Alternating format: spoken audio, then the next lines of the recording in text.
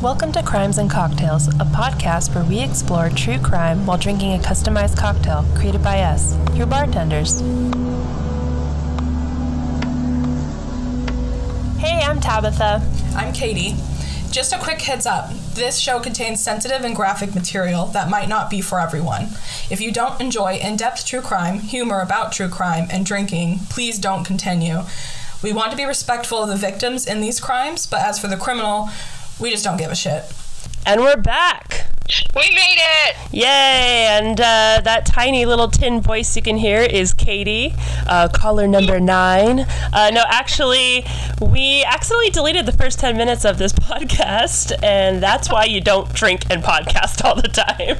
But we had to re-record, and unfortunately, Katie is calling us from Sacramento, so apologize about the first 10 minutes of this. It's going to sound a little bit like we're going through a car wash or something, but I think we'll get through it okay.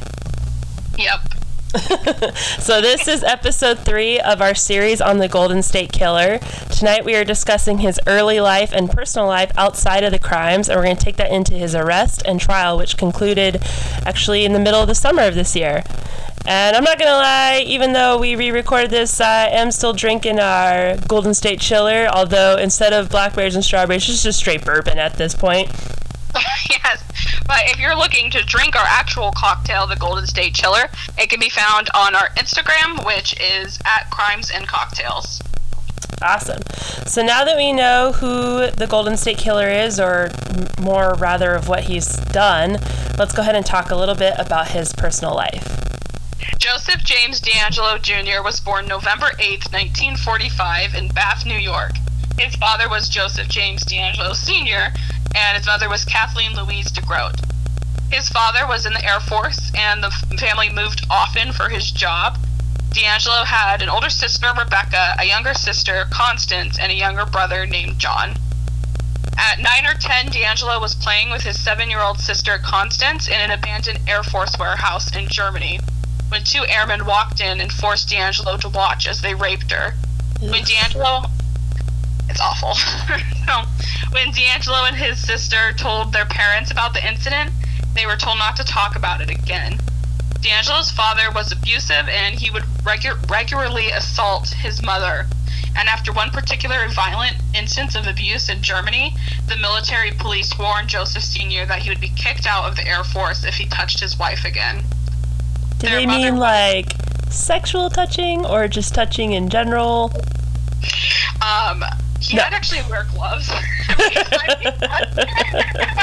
don't see how that marriage can work. Or maybe it does work. I'm guessing if it was violent. Yeah, no.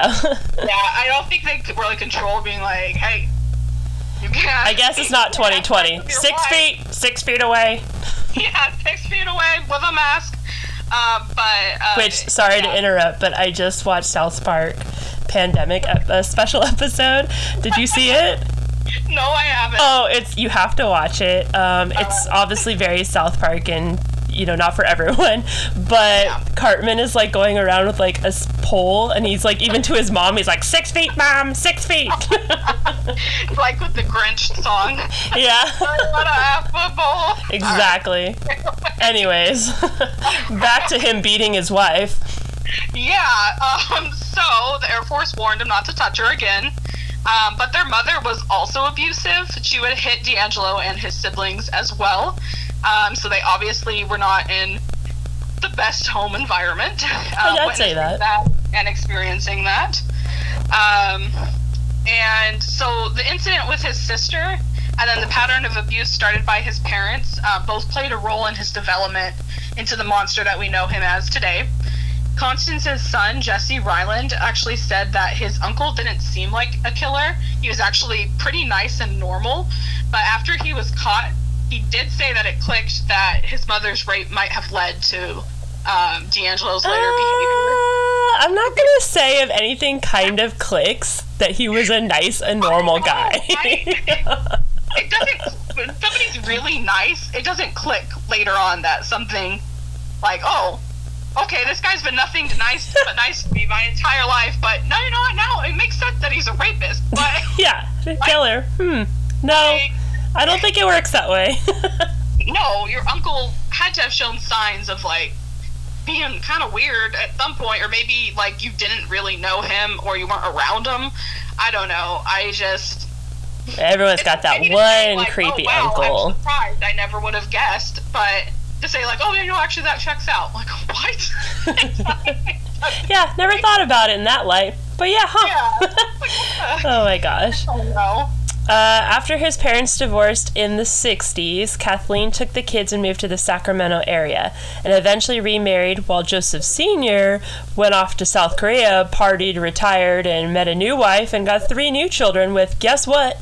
All the same names. Rebecca, Joseph Jr., and Constance again. What the hell? That is so weird. This is Joseph Jr. .20. I know. Rebecca 2.0. Yeah, I messed up that last one. But anyways, D'Angelo attended middle school in Rancho Cordova and high school in Folsom between 1961 and 1962. He played baseball. He dropped out of high school before his junior year and got his GED in 1965. And by the way, we're posting on our Instagram today. It's actually D'Angelo's high school yearbook picture. He looks like a swell guy, an absolute swell guy. Yes, it's surprising how normal he looks. Actually, no offense to the guy all the way to the right, but that guy looks kind of like the weirdo. Okay, so honestly, I thought that guy might be him at first because he was kind of like, he got those Steve. He has those crazy eyes. You know what I mean? And so I was just like, that guy looks like a little toad. Like, that must be I'm him. so sorry if the person related to that guy is listening. But yeah, I totally thought it was that guy all the way to the right. So. I mean, I guess he looks like a celebrity, but... Yeah, that's true. Steve Buscemi.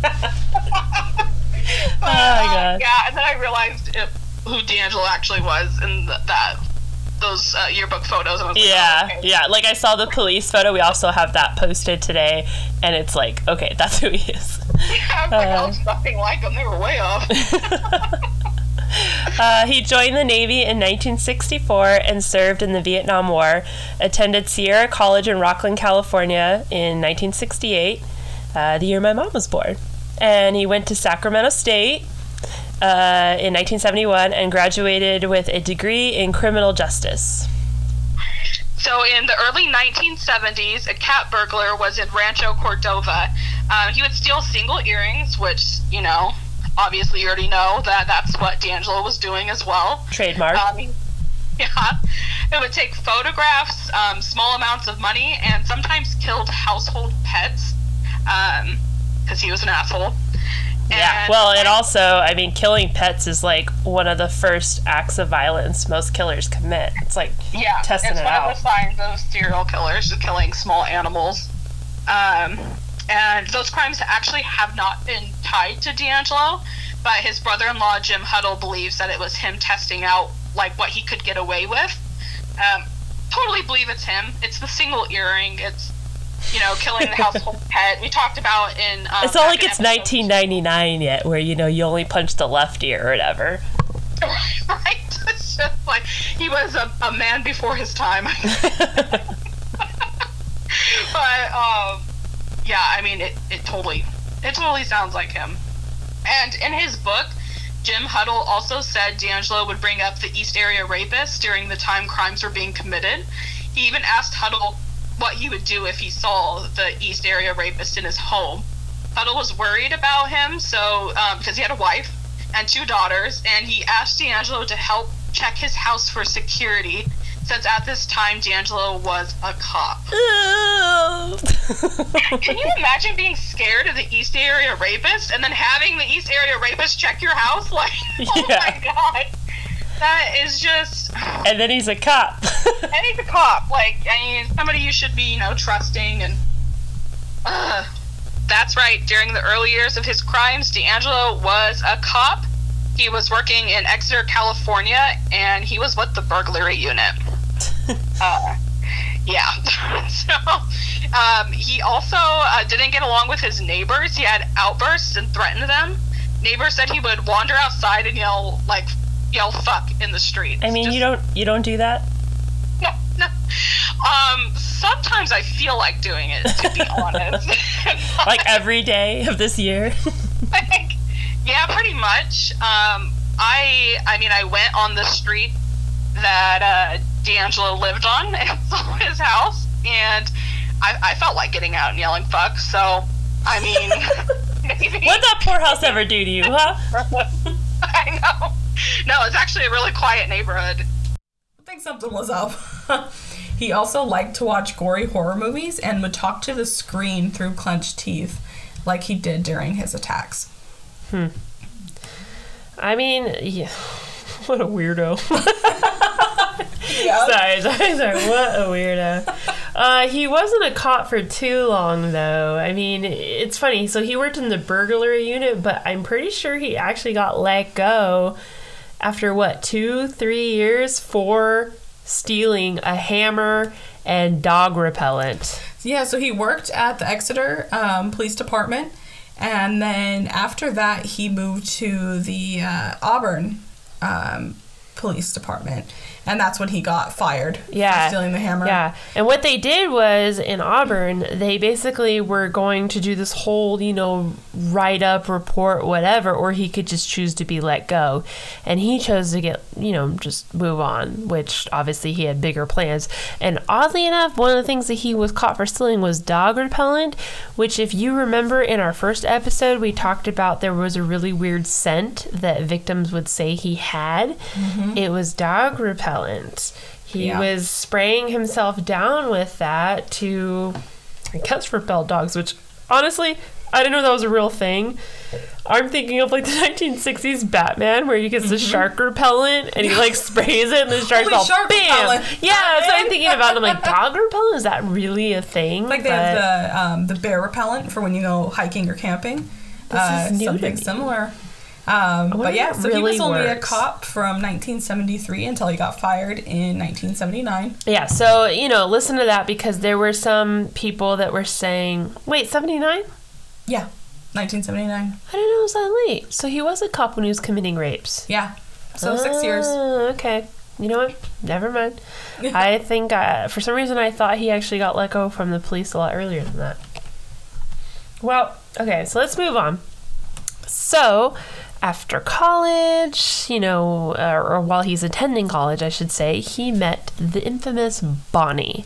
So one of the things we didn't really talk about during his rapes, and he would, during his rape, he would rape the woman, and then he would leave the room, cook something, eat something, come back and rape again. Sometimes he'd go in the corner of the room and he would just sob and cry. And a few of the victims thought he said, "I hate you, mommy." But one of the victims said, no, he said, "Bonnie. I hate you, Bonnie. I'm sorry, Bonnie. Fuck you, Bonnie." Well, it turns out that he had actually met a Bonnie in his life and was engaged to a Bonnie.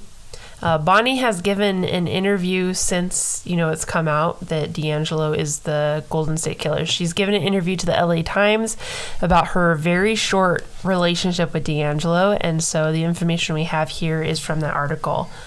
D'Angelo met Bonnie Caldwell while the two of them attended Sierra College in Rocklin, California. She was an 18-year-old sophomore, and D'Angelo was 23 years old and a Vietnam veteran. Bonnie worked at a science lab, and D'Angelo would stop by to talk to her, and they started dating a week after they met.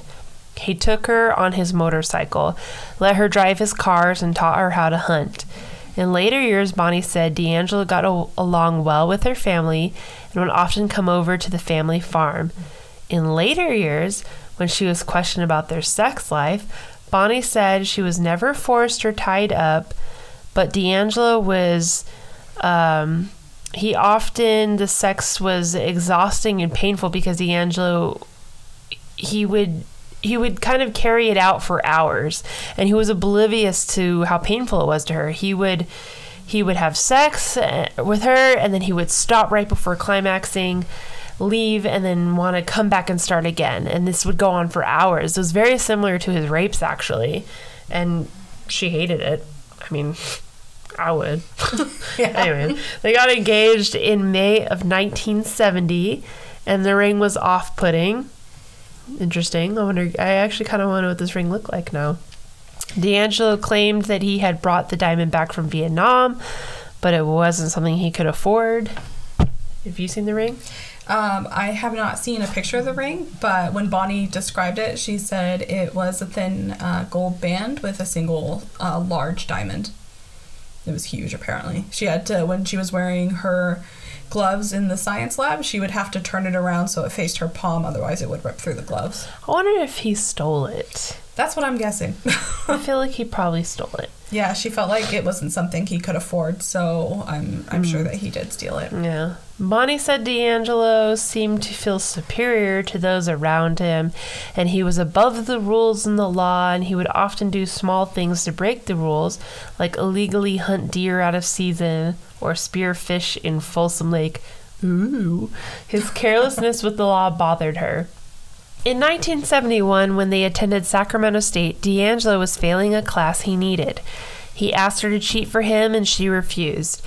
He kept pressing the matter over and over again and said she was obligated to cheat for him since they were engaged. I mean, I'm pretty sure that's the rule, right? She called him to her parents' house and told him that she was breaking it off, and he insisted they were meant for each other, but she gave him back the ring. A few nights later, Bonnie was sleeping in her room when she heard someone tapping on the window. When she opened the drapes, it was D'Angelo with a gun, and he told her to get dressed. They were going to Reno to get married. She ran to her parents' room to tell her father what was happening, and he made her hide in the bathroom. Her father talked to D'Angelo for about 2 hours outside before coming back to tell her that he had left, and they never spoke about it again. Bonnie dropped out of school for a semester because she was afraid of seeing D'Angelo, and a year later, she married an accountant. She saw D'Angelo one more time in a shopping mall but avoided him and didn't hear about him again until her ex-husband called her in 2018 to tell her that Joe D'Angelo was the East Area rapist. So I was reading about Bonnie, and she said that her she wondered why her dad didn't turn in D'Angelo for coming to their house with a gun and, you know, trying to kidnap her. And her father was also a veteran. And he knew that D'Angelo wanted to be a cop, so he figured that if he called the cops on D'Angelo, that would ruin any chances for his future. So he just decided to let it go. Oh yeah, so that's one thing to it. I mean, we kind of talked about him being a cop already, but his relationship with Bonnie happened before he was an officer. Yes. Yeah, they were still in school at this point. So now we're going to move on to his relationship with Sharon Huddle, who would later become his wife. Not much is known about their relationship. Sharon has stayed out of the media as much as possible and has stated that she's not giving interviews. What we know about her relationship with D'Angelo is from a few newspaper articles and comments here and there from other family members, not from her own mouth. Sharon Marie Huddle began dating Joe D'Angelo in 1971 when she was 17, almost 18 years old. And soon after D'Angelo met her family, he and Sharon's brother, James, who wrote the book we were talking about earlier, became roommates in Citrus Heights. I think D'Angelo was probably like 27. He was 27 when they married when she was 20. So he was a lot older than her. I mean, not a lot, but a lot. Still, like if I had a 17-year-old daughter and she brought home some 20-something-year-old Vietnam veteran, I would be a little like, True. Who's this dude? Vietnam veterans, we, respect you, but you're weird. Yeah. If I'd been a World War II veteran, I was kidding. I'm just kidding. D'Angelo had just recently got out of his relationship with Bonnie Caldwell and once told James that Bonnie was the love of his life, although he was dating James's sister, which is like... Okay. If my boyfriend told one of my brothers that he was in love with, like, his ex, I'd be like, hold up. Hold up. No, but like seriously, I would be like, this isn't gonna work out. But James actually never told his sister. Okay, so D'Angelo said that. James is the worst person here. Just kidding. Yes. So D'Angelo and Huddle married on November 1st, 1973, and Sharon was 20 and D'Angelo was 27. Oh, okay. Yeah. That's like about how old my parents are. Yeah, that's okay. I mean, she's 20, so... It's just weird. It's different times. It's different times, man. Yeah. But it really is, though, because, like, now, like you said, yeah, if my 17-year-old daughter was dating some guy that was, like, 25, I'd be like, what the hell? Like, no. But back then... It's pretty common. It's pretty common, yeah. I mean, my parents met in the 80s, and my mom was, like, 15 or 16 when she met my dad, and he's about 7 years older, so... Yeah. It's just different times. Yep. So, at this point, Joe was working as a police officer, and Sharon was studying to get into law school. The couple lived in Exeter, which is where D'Angelo worked as a cop, and it was during the early years of their... pig. Just kidding. Defund this particular cop. It was during the early years of their marriage that D'Angelo began his crime spree as the Visalia ransacker, which was nearby his place of work. So Visalia was pretty close to Exeter, which was also another small town, so it was easy for him to just, drive on over there while Sharon was studying to get into law school. I also have to say, if he was, like, a police officer at this time and he was in charge of the burglary, like, department, wouldn't you be like, dude, you're doing a really shitty job? Like, we have this ransacker that's, like, burglarized, like, 120 homes. What are you doing? Yeah, like, obviously, you shouldn't be working in this unit. What if he was doing it, like, on the clock? Like, I mean, I've read things that they say they think he was doing it in between, like, going to places he was supposed to actually be at. Or, like, he goes and, like, burglarizes it, and then he has to show up there, like, an hour later when it's reported. Yeah, I'm sure that he had to. I actually didn't think about that until now. I'm sure that he had to report to some of his crime scenes, his own crime scenes, after somebody called. Like, maybe he was just creating work, He needed more hours. He had a new wife. Security. Let's give this guy a happy wife, happy life, and all.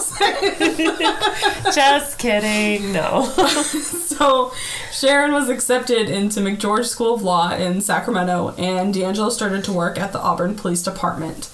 And that's when the East Area Rapist appeared. Sharon was probably too busy with law school to notice if D'Angelo was gone longer than expected, or she could have assumed that he was working. Or she knew. Which is a popular theory on the internet, so... Yeah, I mean... Time will tell.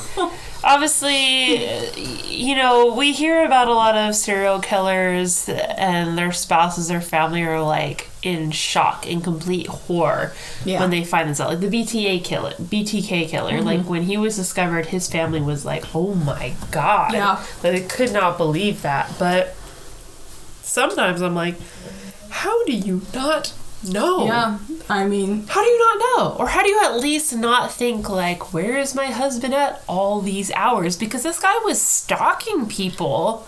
I would, like, assume that he was having an affair. Yeah. Like, over, like, killing people. Although he is a cop, so I guess the whole excuse is, like, I got a lot of extra shifts this week. Yeah, there's a lot of burglaries. Yeah. I can't say it. I wonder still. why. Yeah. But I don't know. When you say burglary, I think of, was it the McDonald's Hamburglar? Yeah. Burglar. I'm also hungry. Burglaries. So.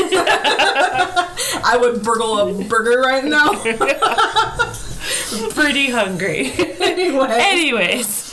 In 1980, they purchased a home in Citrus Heights, and then they also rented a home in Long Beach, which was for Sharon's work. Must be nice. Right. I could barely rent my one place. Do we know what he did after he got let go from the police? Yeah, he was a diesel mechanic.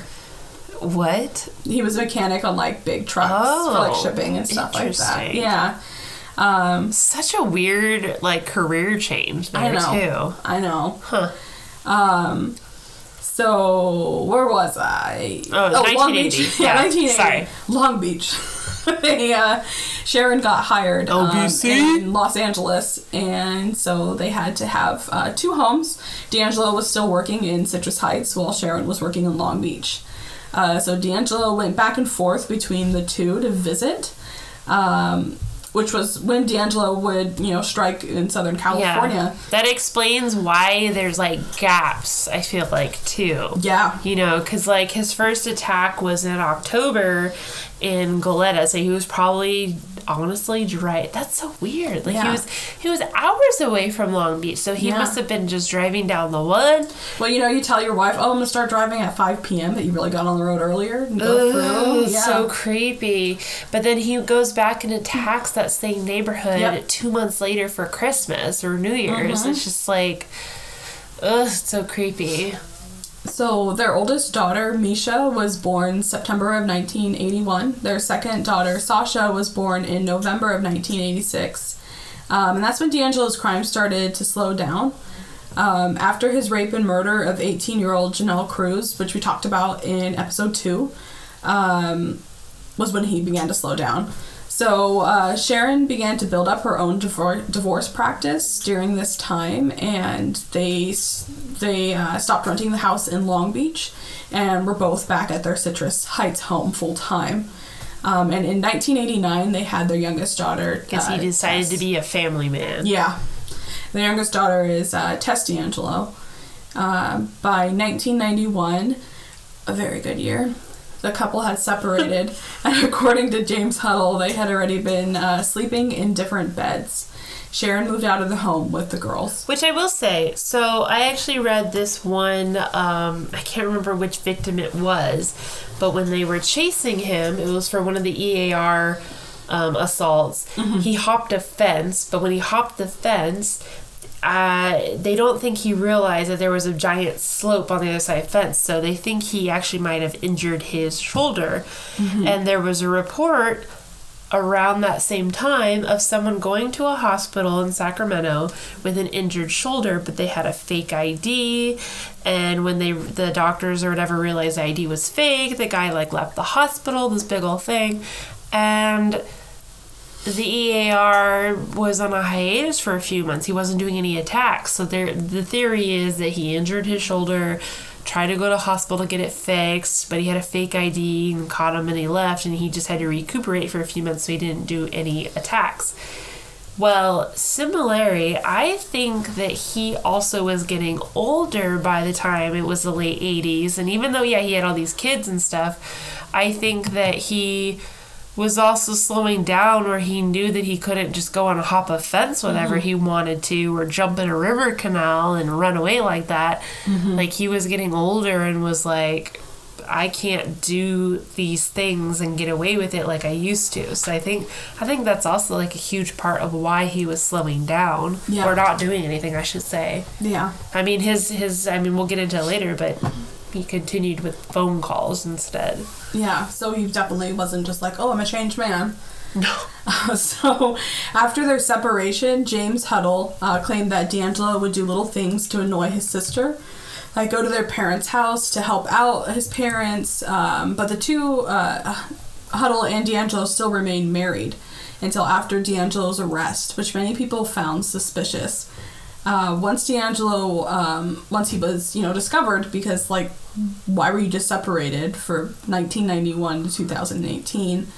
But especially since Huddle was a divorce lawyer. But James Huddle claimed that the pair stayed together so the girls and Sharon herself would have better health care, and because D'Angelo liked to tell people that he was married to a lawyer. Just doesn't make sense. Yeah. I mean, that was so weird to be separated, living in separate houses for 20-something years. Yeah. And it's why not get a divorce? Especially, like you said, she's a freaking divorce lawyer. I don't understand that at all. It's just so freaking weird. So Sharon has publicly spoken out twice since their arrest. Right after the arrest, she said, "My thoughts and prayers are for the victims and their families. The press has relentlessly pursued interviews with me. I will not be giving any interviews for the foreseeable future. I ask the press to please respect my privacy and that of my children." I mean, I really can't imagine what it's like to be the wife of this criminal, right? The Golden State. He's one of the biggest criminals in American history. I cannot even begin to think of what that is like. But on the other hand, I just feel like, how could you not know? Yeah. I just don't know how you could not know. I just don't know.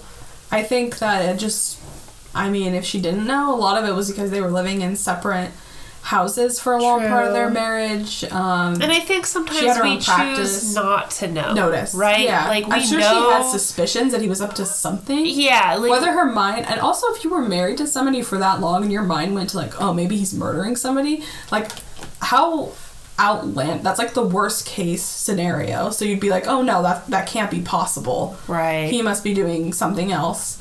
We think something's off, but I feel like we do that, where we're like, we know something's wrong, we know they're not acting like themselves, or something's weird here, but we obviously never want to jump to that level, so we just put it off, like, something's weird, but I don't know what it is. Yeah. Kind of a thing. So like you said, maybe she thought it was an affair. Yeah. I mean, that's what I would immediately, jump to. But then they were already sleeping in separate beds and he left the house. It's not like she would be like, oh, why isn't he laying down right beside me? If they really were sleeping in separate beds, it would be kind of, easy for him to slip in and out. So the second time Huddle spoke out was at DeAngelo's trial during a victim impact statement. Although she was clear that she did not want to distract from DeAngelo's actual victims, she said, "I've lost my ability to trust people. I trusted the defendant when he told me he had to work or was going pheasant hunting or going to visit his parents hundreds of miles away. When I was not around, I trusted he was doing what he told me he was doing. Now, without the ability to trust, my relationships with other people are severely impacted." I also kind of feel like this plays into what is expected of a housewife in the 70s and 80s. I mean, I know she's a working woman, so she's a little bit more modern in that, aspect there. But I also feel like there's this thing from, like, the 50s to probably, like, the 80s where it's like, don't ask, don't tell kind of a thing. Like, my husband's my husband. I believe what he tells me. He's the head of the household. Exactly. I shouldn't be questioning him. And, I mean, Sharon Huddle's older than, like, our parents. But I would still consider her, like, within that same generation. Yeah. And I feel like, the family dynamic is just so different than what how I we are think today. would be so hard is his children.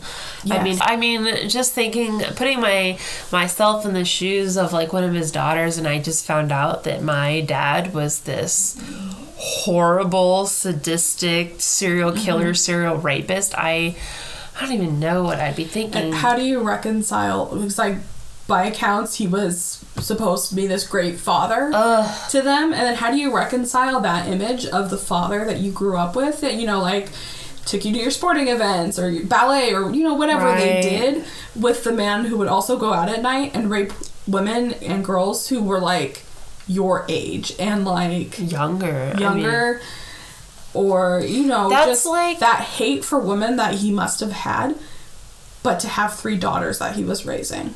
Right. The BTK killer, actually, his daughter, I don't know I think she wrote a book or something like that, but she has talked about how she just sees it as 2 different people she knows, because she sees, on one hand, her father, who is this loving, and I don't know if Joseph DeAngelo's a loving father. From a lot of it, doesn't sound like he was the most huggable guy, but like, the BTK killer apparently was this Boy Scout leader, church leader, loving father at every event, and I love you, daughter, blah, blah, blah. But then he's also this fucking terrible sadist. So she like has to disassociate the two because she's like, I can't. I think for your own see sanity, you kind of have to do that as a child of one of these, you know. And the thing is, from people. the outside, we're sitting over here like, how could you not know? Mm-hmm. How could you not know? And we're just these judgmental people. Yeah, it's terrible. Yeah, no, it is crazy though, because you would. I mean, I guess hindsight's 20/20. Maybe there is stuff that they picked up on later, like, oh, hey, that was kind of weird that our dad did that. You know, and I've done that with friends that have done other things. Like, I've had friends who have gotten into drugs or something like that, and maybe I didn't pick up that they were using for a while, and then once it came out that they were using, I look back and I'm like, they were being really weird that one time. Yeah. You start looking back you like that. You just don't want to jump to the worst case. Right. And I'm sure that's what that, you know, some of that was. And then also when he stopped, the girls were quite, you know, the girls were still pretty young in the 80s. So, I don't know. Although he was still making those calls that we were talking about, and we'll talk more about. But anyway, so now we are going to go into D'Angelo's arrest and his trial. After the arrest... Hold on. Can we just say that when he was arrested, he was cooking a roast, and he was very concerned about the roast. Yes. Like, please, officers, there's roast in my oven. Yes. And one of the victims at the trial said... Every year on April, I can't remember what day it was, he was actually arrested. They're like, we're going to eat a roast in your honor. And I was like, wow, damn girl. Like, how that cop who arrested him was just like, oh, we'll take care of it. I'd be like, dude, fuck your roast. Like, get in the car. You're coming with us. Well, one of the things that I heard, one of the police reports, whatever, on the arrest is, you know, they had someone coming in from the back door and people coming in the front door. Mm-hmm. And a lot of serial killers or criminals that get caught later in age like that, they tend to kill themselves. So they were really worried that he was going to try and shoot himself or something like that. So I think they were like, when he's like, oh, I have a roast, they're like, we got it. Yeah. They were just like, just get whatever him. We need to get him down, get him, yeah, arrest otherwise him. You would never know like what exactly happened, and people want to get the kind of peace that they needed. So anyway, after his arrest, he claimed that someone was in him named Jerry that made him commit the murders, and D'Angelo pushed Jerry out so he could stop and have a happy life. That's possibly how he reconciled his home and family man kind of image with also being a serial killer. But, you know, he obviously didn't push Jerry out enough because he was still making calls as late as 2001 to past victims. Actually, pretty interesting about the Jerry claim. On one of the pieces of evidence that they found, I think they found in Sacramento, was like this map. It was like a construction map of like a housing neighborhood project. And it looked like something that like a foreman or a construction worker would have. It had little houses and a little lake. And it turned out later they found out, you know, after looking on it, that it was a map of a housing area in Stockton. And the house on there that was like covered in black was actually one of the targeted homes. But on the back of it, it had the word scribbled punishment.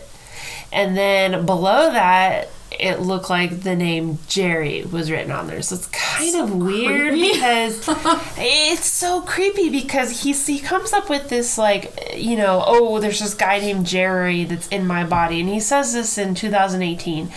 And we kind of feel like, oh, he's just pulling this out of his ass, right? Like, this is his defense, which I'm not, you know, I kind of maybe feel that way a little bit. But at the same time, if they found evidence, and they found this evidence back in the 70s, and it had the name Jerry on there, like, that's so eerie. Like, what we talked about, you know, all the way back in episode 1 was how D'Angelo would listen to, you know, the media, the news, and kind of, you know, shape himself to match that.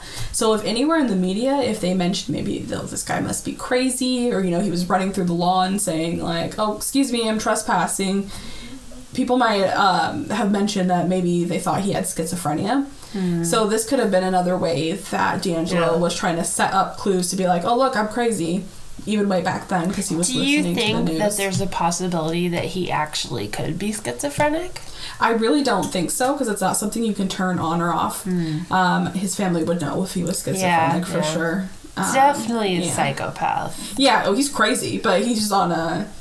he knew what he was doing. When I hear the name Jerry, I just think of... Jerry Seinfeld? No. That's a positive way to think of Jerry, though. I was thinking Rick and Morty, and how, like, Morty's dad, Jerry, is just, like, a total failure at everything. Oh, yeah.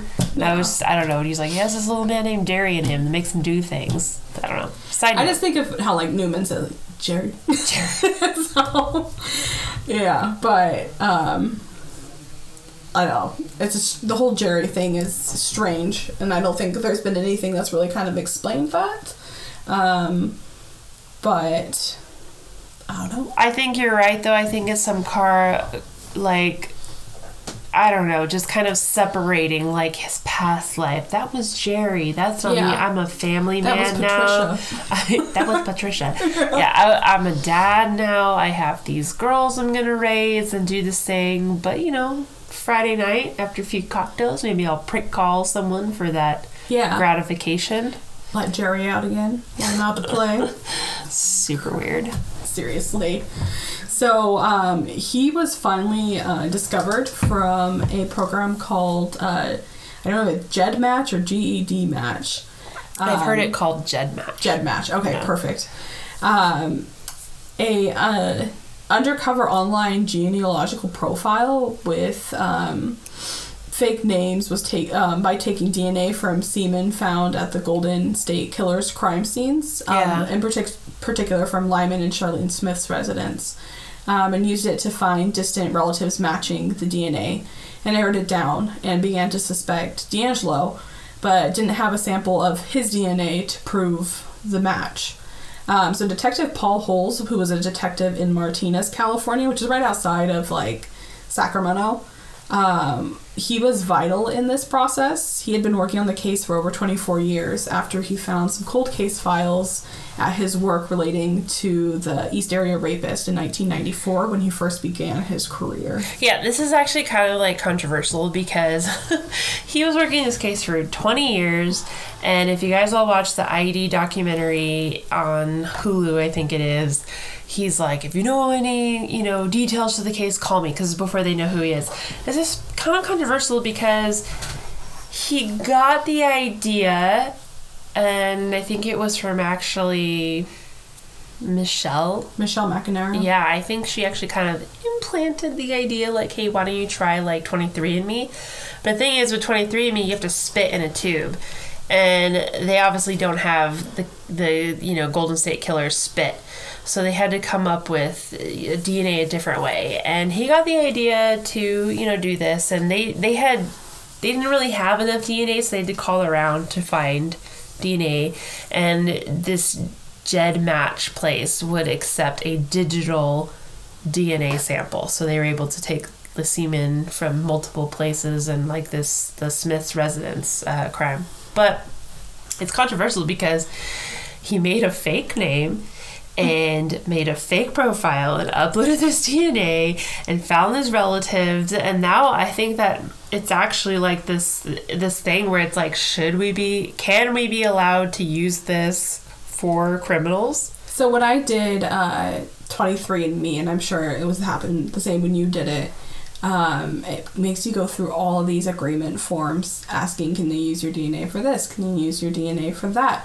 And I don't think I noticed that using it in a criminal case was on there. So yeah, because technically what he did was wrong. Like GED Match, he fooled GED Match. He did not do it the right way, and I can't remember exactly how they cut around this tape to allow this in the case, but somehow they did. And I mean, I was talking about this with my friend, and I was like, honestly, I think it should be allowed.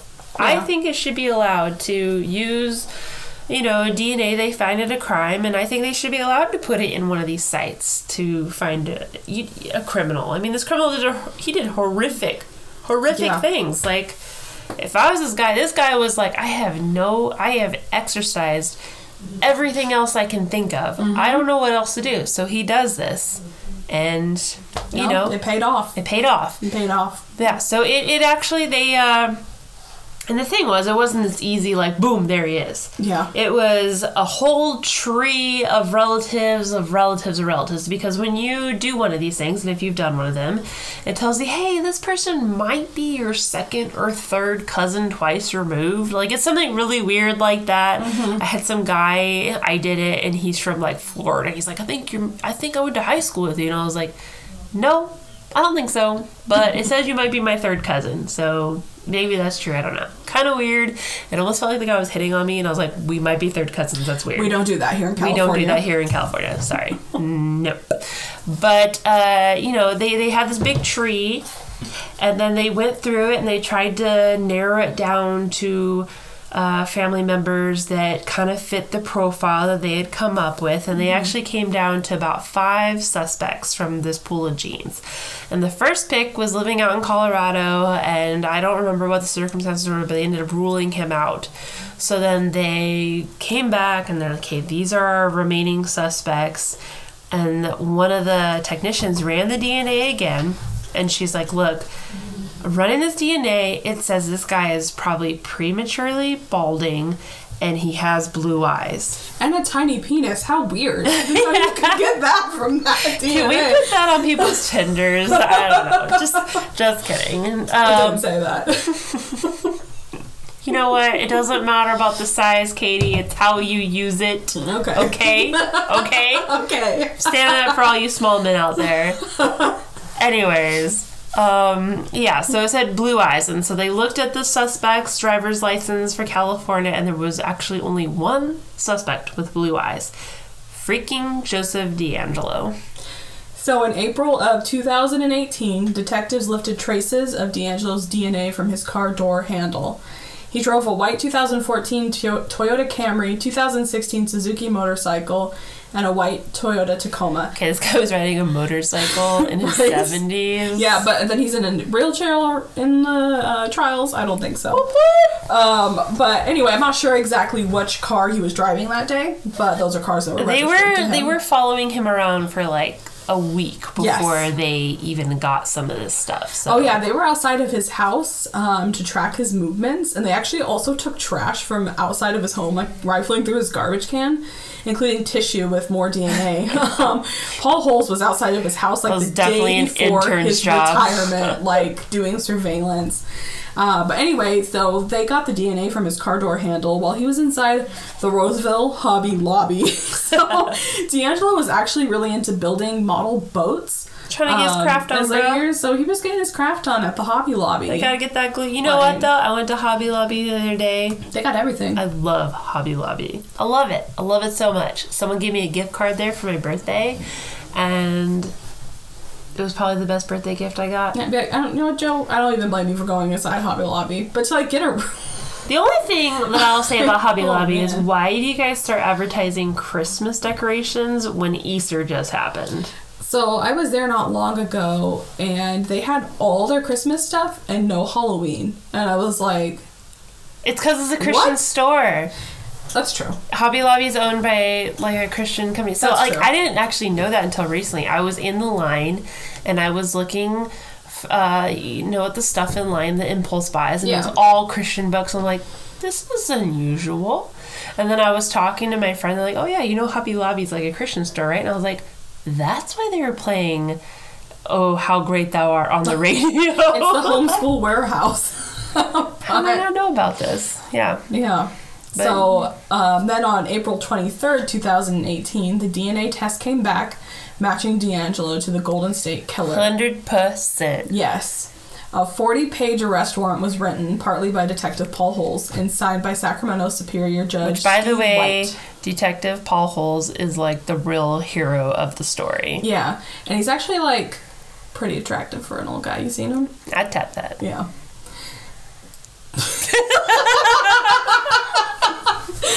Oh, Paul Holes. Anyway, so the warrant was signed by Sacramento Superior Court. Okay, can I just say real quick?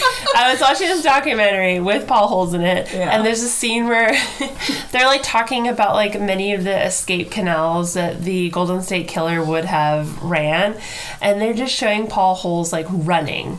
Right, he's running in his, like, workout gear, and he's getting his workout on, and it's just like... Then he just takes off his shirt. No, that was my dream. Wait. Whoa, no. No, but it was just kind of funny, because it was like, okay, he's fit, and he obviously had to film this scene. Probably multiple times. How awkward.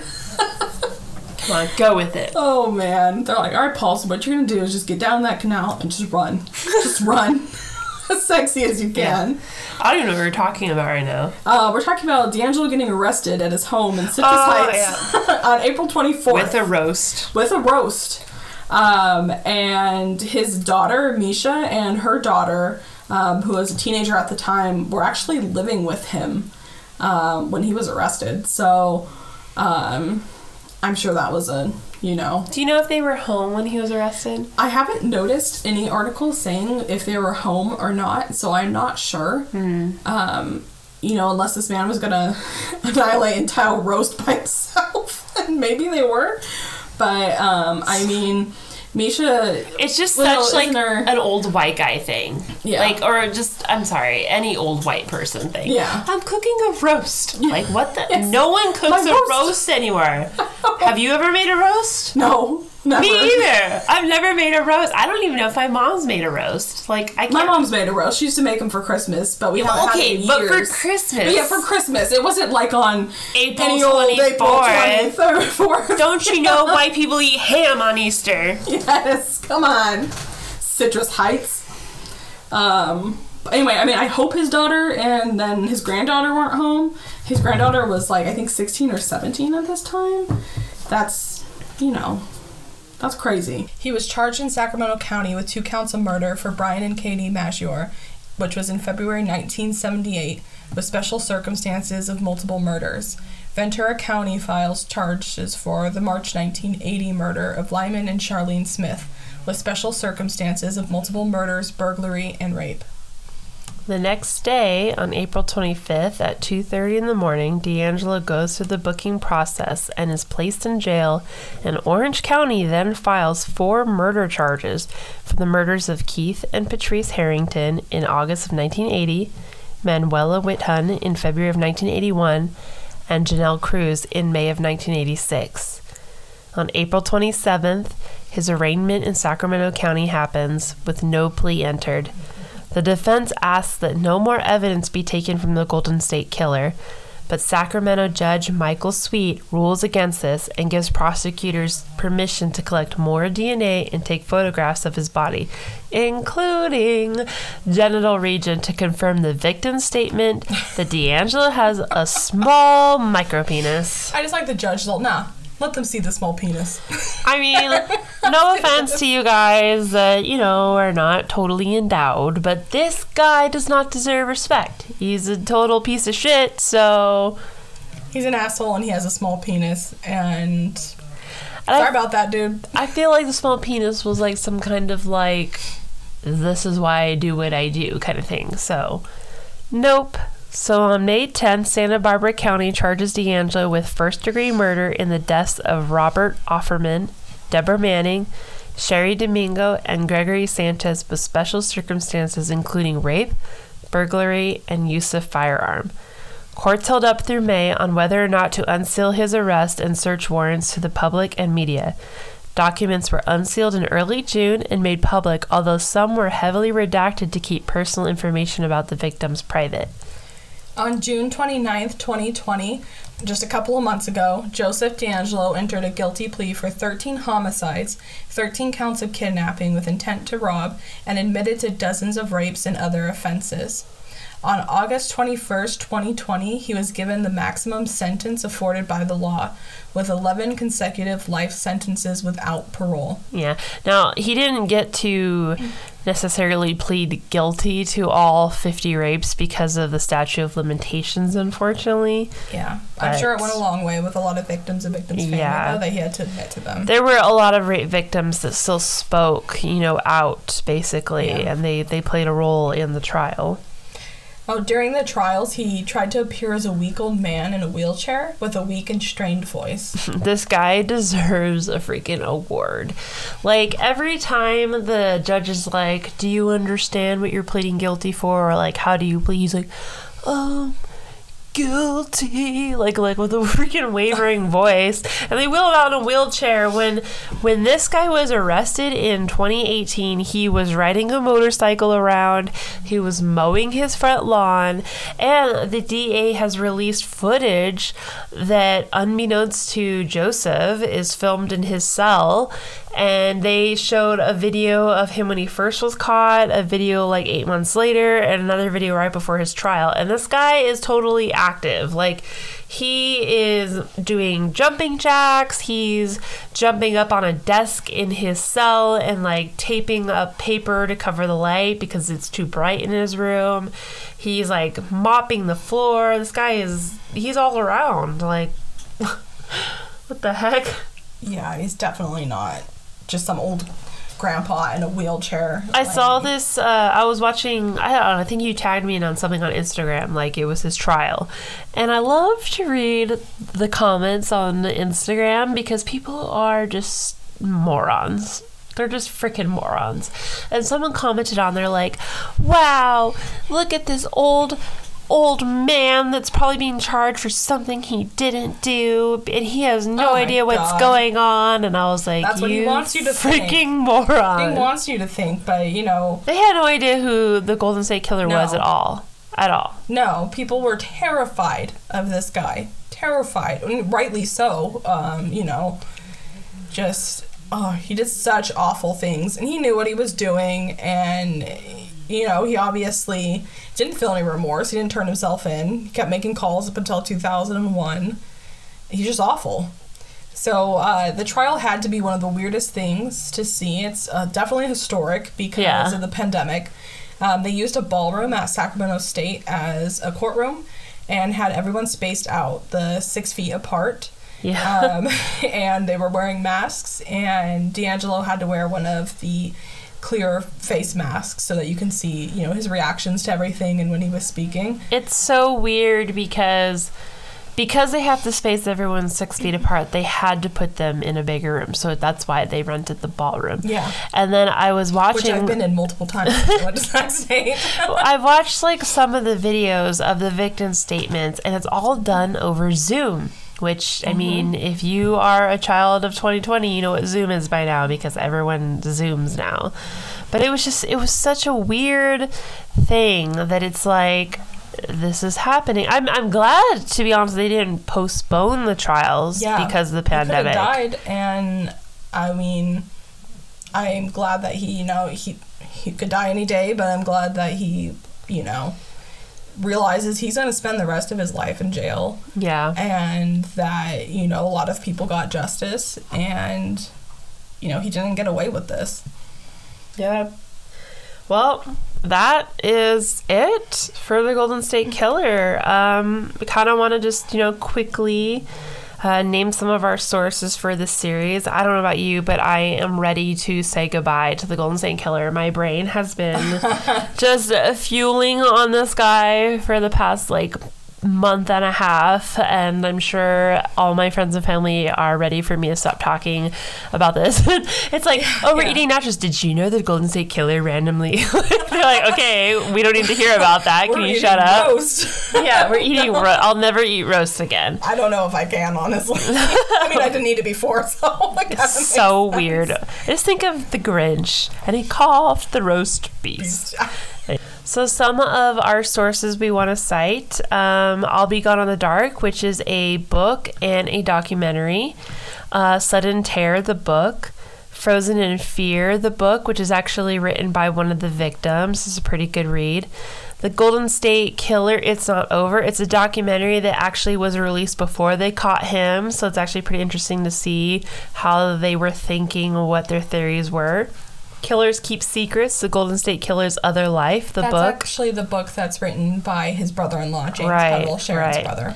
ABC News, Oxygen, the 1962 El Oro Folsom High School yearbook. That's where we have the picture from him, which we got from the Folsom Historical Society. We have several newspaper articles we've gathered from the Sacramento Bee, the Placer Herald, the LA Times, and we also rated the arrest files and documentations from the police forces. Again, we just want to thank you guys for listening in as we wrap up this third episode on the Golden State Killer. We hope you enjoyed the Golden State Chiller while listening to this. We definitely have been. Yeah, I'm pretty sure this Woodford Reserve bottle is empty right now. This is kind of ridiculous. We have a couple other episodes coming up. We hope that you will continue to follow us. We're going to be focusing, our next episode is actually going to be on Scott Peterson, which is pretty current right now. We're going to be talking in the future, too, about Dorothea Puente, who's also in Sacramento. Ed Kemper from Santa Cruz. Yeah. So we got some pretty cool true crime stories coming for you guys. Some more delicious cocktails made by us, of course, to match the killers. So... we're gonna have some fun, and we hope you guys are gonna stick with us. We are hoping to put out an episode every single week, so go ahead and follow us on Instagram so that you can stay current with everything we're doing. Crimes and Cocktails. And if you have any interesting information about the cases that we are discussing, we would love to hear from you. You can email us at crimes.cocktails@gmail.com. Anything you have interesting, or photos, or interesting pieces of history, whatever you want to email us to, we'd love that. We'd feature that on our Instagram. Like I said, we've never done this before, so we're starting out. This is new to us. We've enjoyed doing this. We already, our minds are totally functioning in this weird part of true crime history. So if you're in there with us, we hope you'll continue to stay with us. Anyways, hope you have a good night. Yeah, and take some ibuprofen and go to bed. And cheers. Yeah. Clink. Have a good night.